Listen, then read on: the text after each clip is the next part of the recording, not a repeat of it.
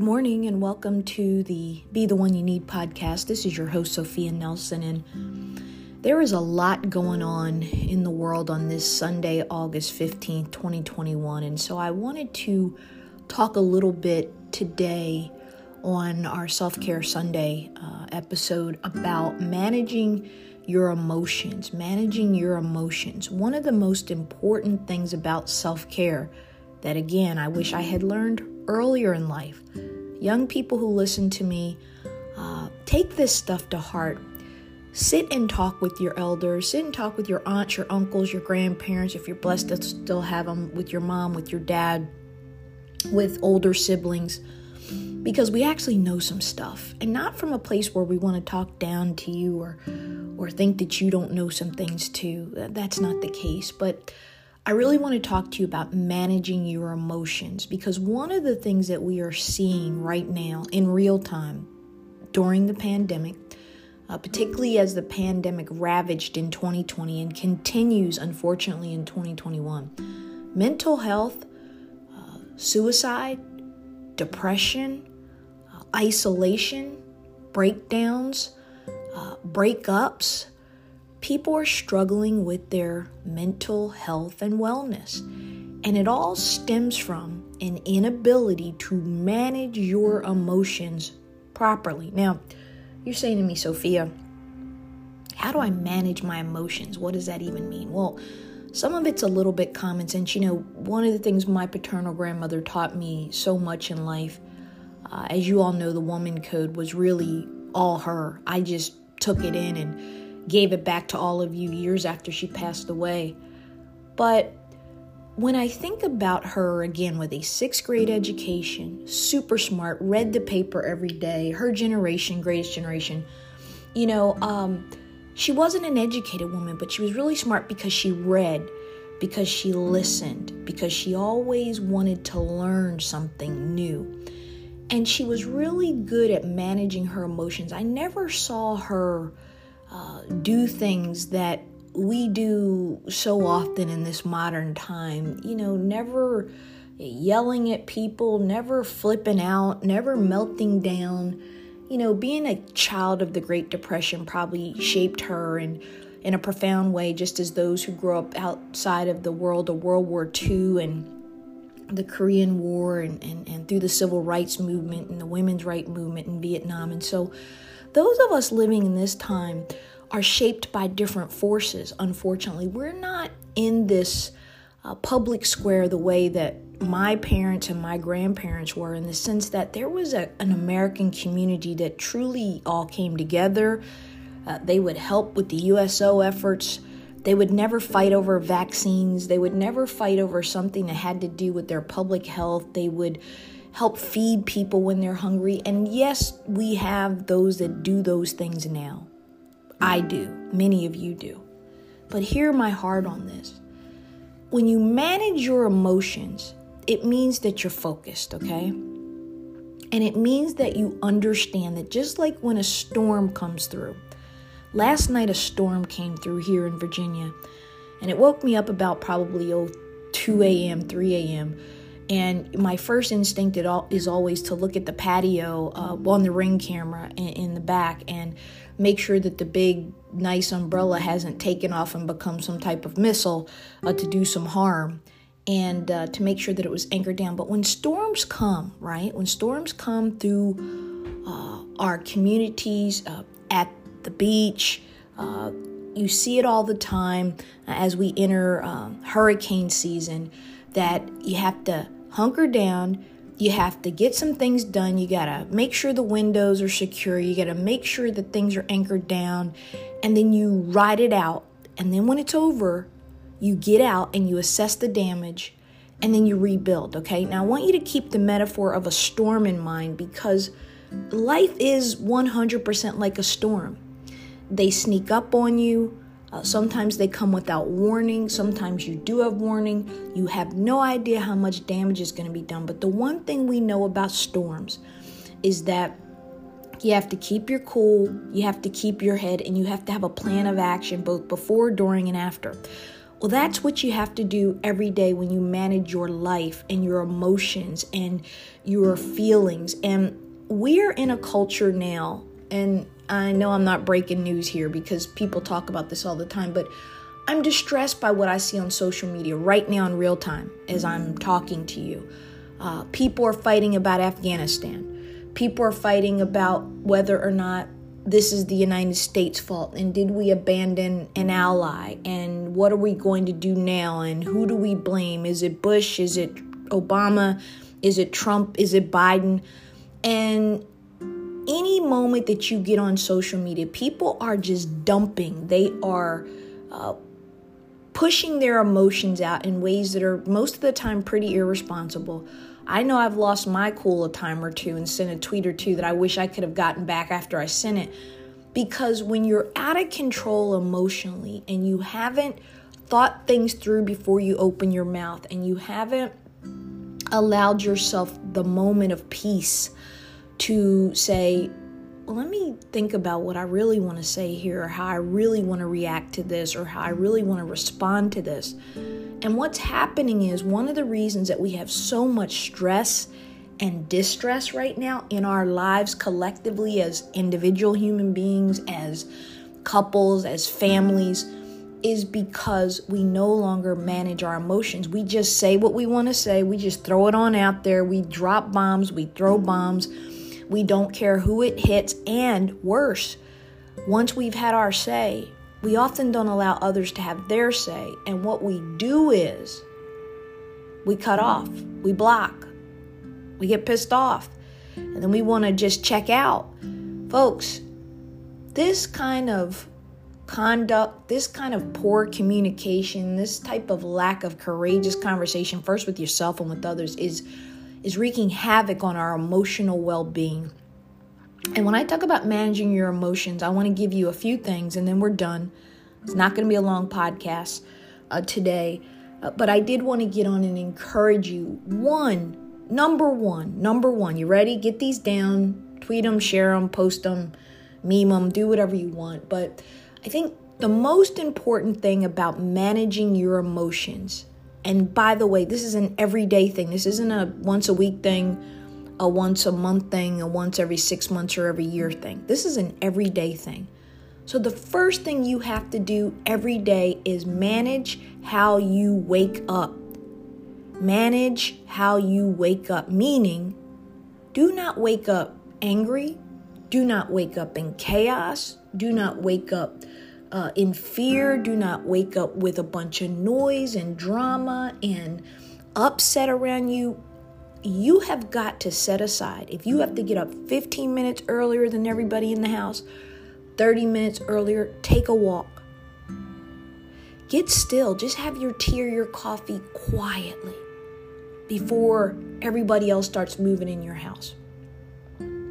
Do something, stretch. Do something small for you. Write in a journal. Whatever you like. Listen to some soft music. Play your guitar.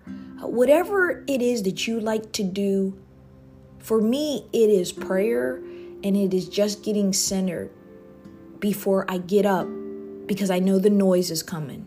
I know the phone starts pinging. I know 50 people want a piece of me. You have to manage your morning first every day of your life. Number 2, and if you're just joining us, we're talking about managing your emotions in a time of very high stress. We're worried about COVID. We're worried about wars. We're worried about a whole lot of things that impact us directly and indirectly. I have a young niece who is an active duty medic attached to one of our rapid deployment units in the United States military. We are not doing so hot over here right now because we know that this Afghanistan thing is going to erupt in the wrong direction. It already has. We're going to end up having to send a lot more troops when we wanted to withdraw. We don't want her anywhere near that place. We don't. So we're stressed. We're upset.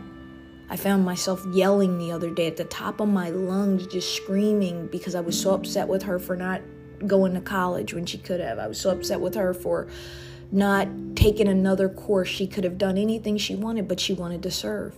and she wanted to serve in active duty. And for that, I love her and I admire her, but now I'm afraid. So the second thing we have to do after we manage our emotions in the morning, every day you got to have a routine and a ritual of self-care in the morning. The second thing you have to do is you have to have someone, whether it's your spouse, your best friend, your sibling, your tribe, whatever it is.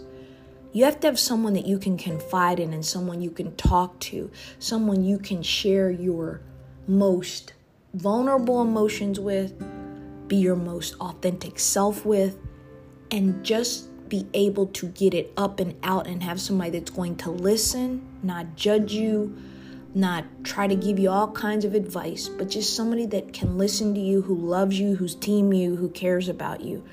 We need to be able to talk about how we feel. We need to be able to have someone to share that cup of coffee with, that conversation with, that meal with. A lot of what happened during the pandemic was people were isolated. They couldn't see their family. They couldn't see their friends. They couldn't do girls' night or guys' night. They could do none of that. And there are a lot of single people in this country. That's something that I want to do more work on, because 1 in 6 American adults is single, married, no children. And that number is something we've never seen before. People got married in their 20s. People had children in their 20s. And that was the way it was done forever and ever and ever. And 100 years ago, it was earlier than that. It was in your teens when this happened. Now we're delaying marriage to our 30s, late 30s, 40s, even 50s. And that delay has consequences. It means a lot of people are alone for a really long time. And so you've got to make sure that you have people around you that you can talk to, that you can be honest with. And the third thing about managing our emotions is making sure that we are in tune with how we feel, what we want, what we need, what's missing, what we want more of, less of. I posted the other day, and sometimes, you just post and you're just talking and you don't realize that it's going to resonate with. I think that tweet got 75,000 likes and 50,000 retweets and something like 5,000 comments. And I said something as simple as, you have to determine how much of other people's energy you want around you. I have a friend, a soror, by the way, who I adore, but her energy's hard for me. And as I've gotten older and I'm, kind of just slowing down, not slowing down in the sense that something's wrong, but just slowing down. It's what happens. If you live long enough and you've been through as much hell as I've been through and a lot of people have been through, you learn that you want some quiet and some peace. And her energy is always insane.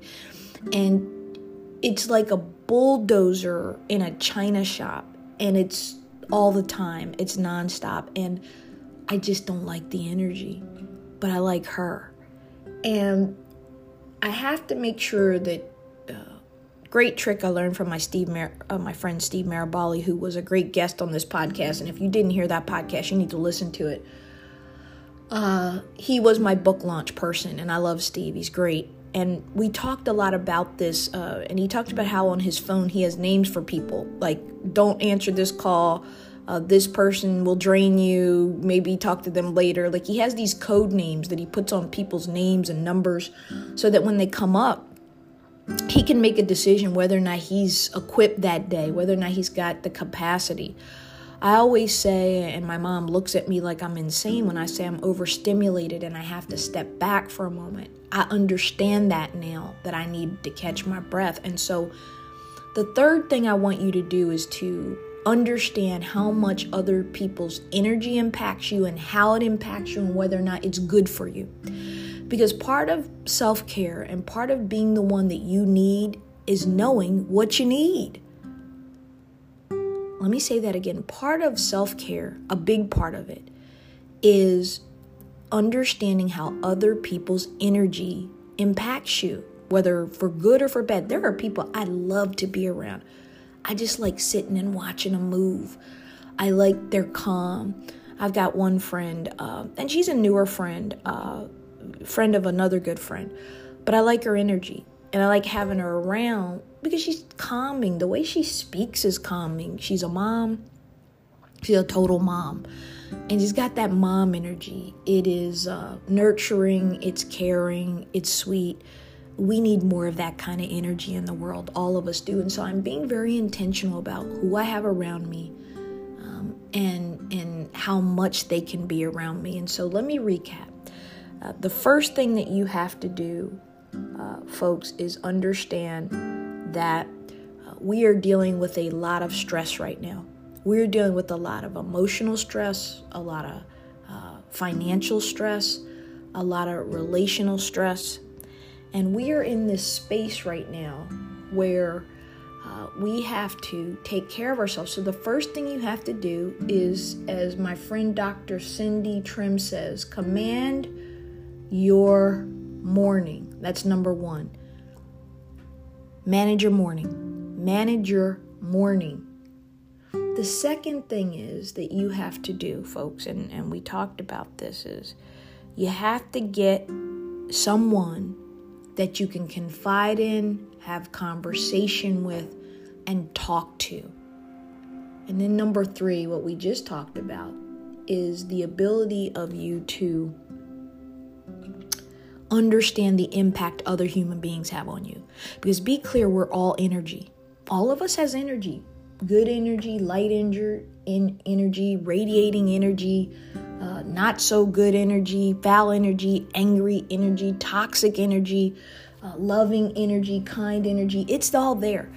Your job, when you're talking about your self-care and being what you need, is to be aware.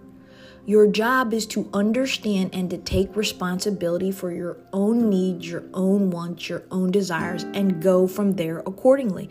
It took me a long time to learn. It's not about other people. They're going to do what they're going to do. They're going to be how they're going to be. But when they're in my space, when they're in my house, if you're coming to stay with me and whatever it is, you're going to have to live by my rules and by the energy that I want. I'm not going to have a bunch of upset with me. I will block folks quick on social media.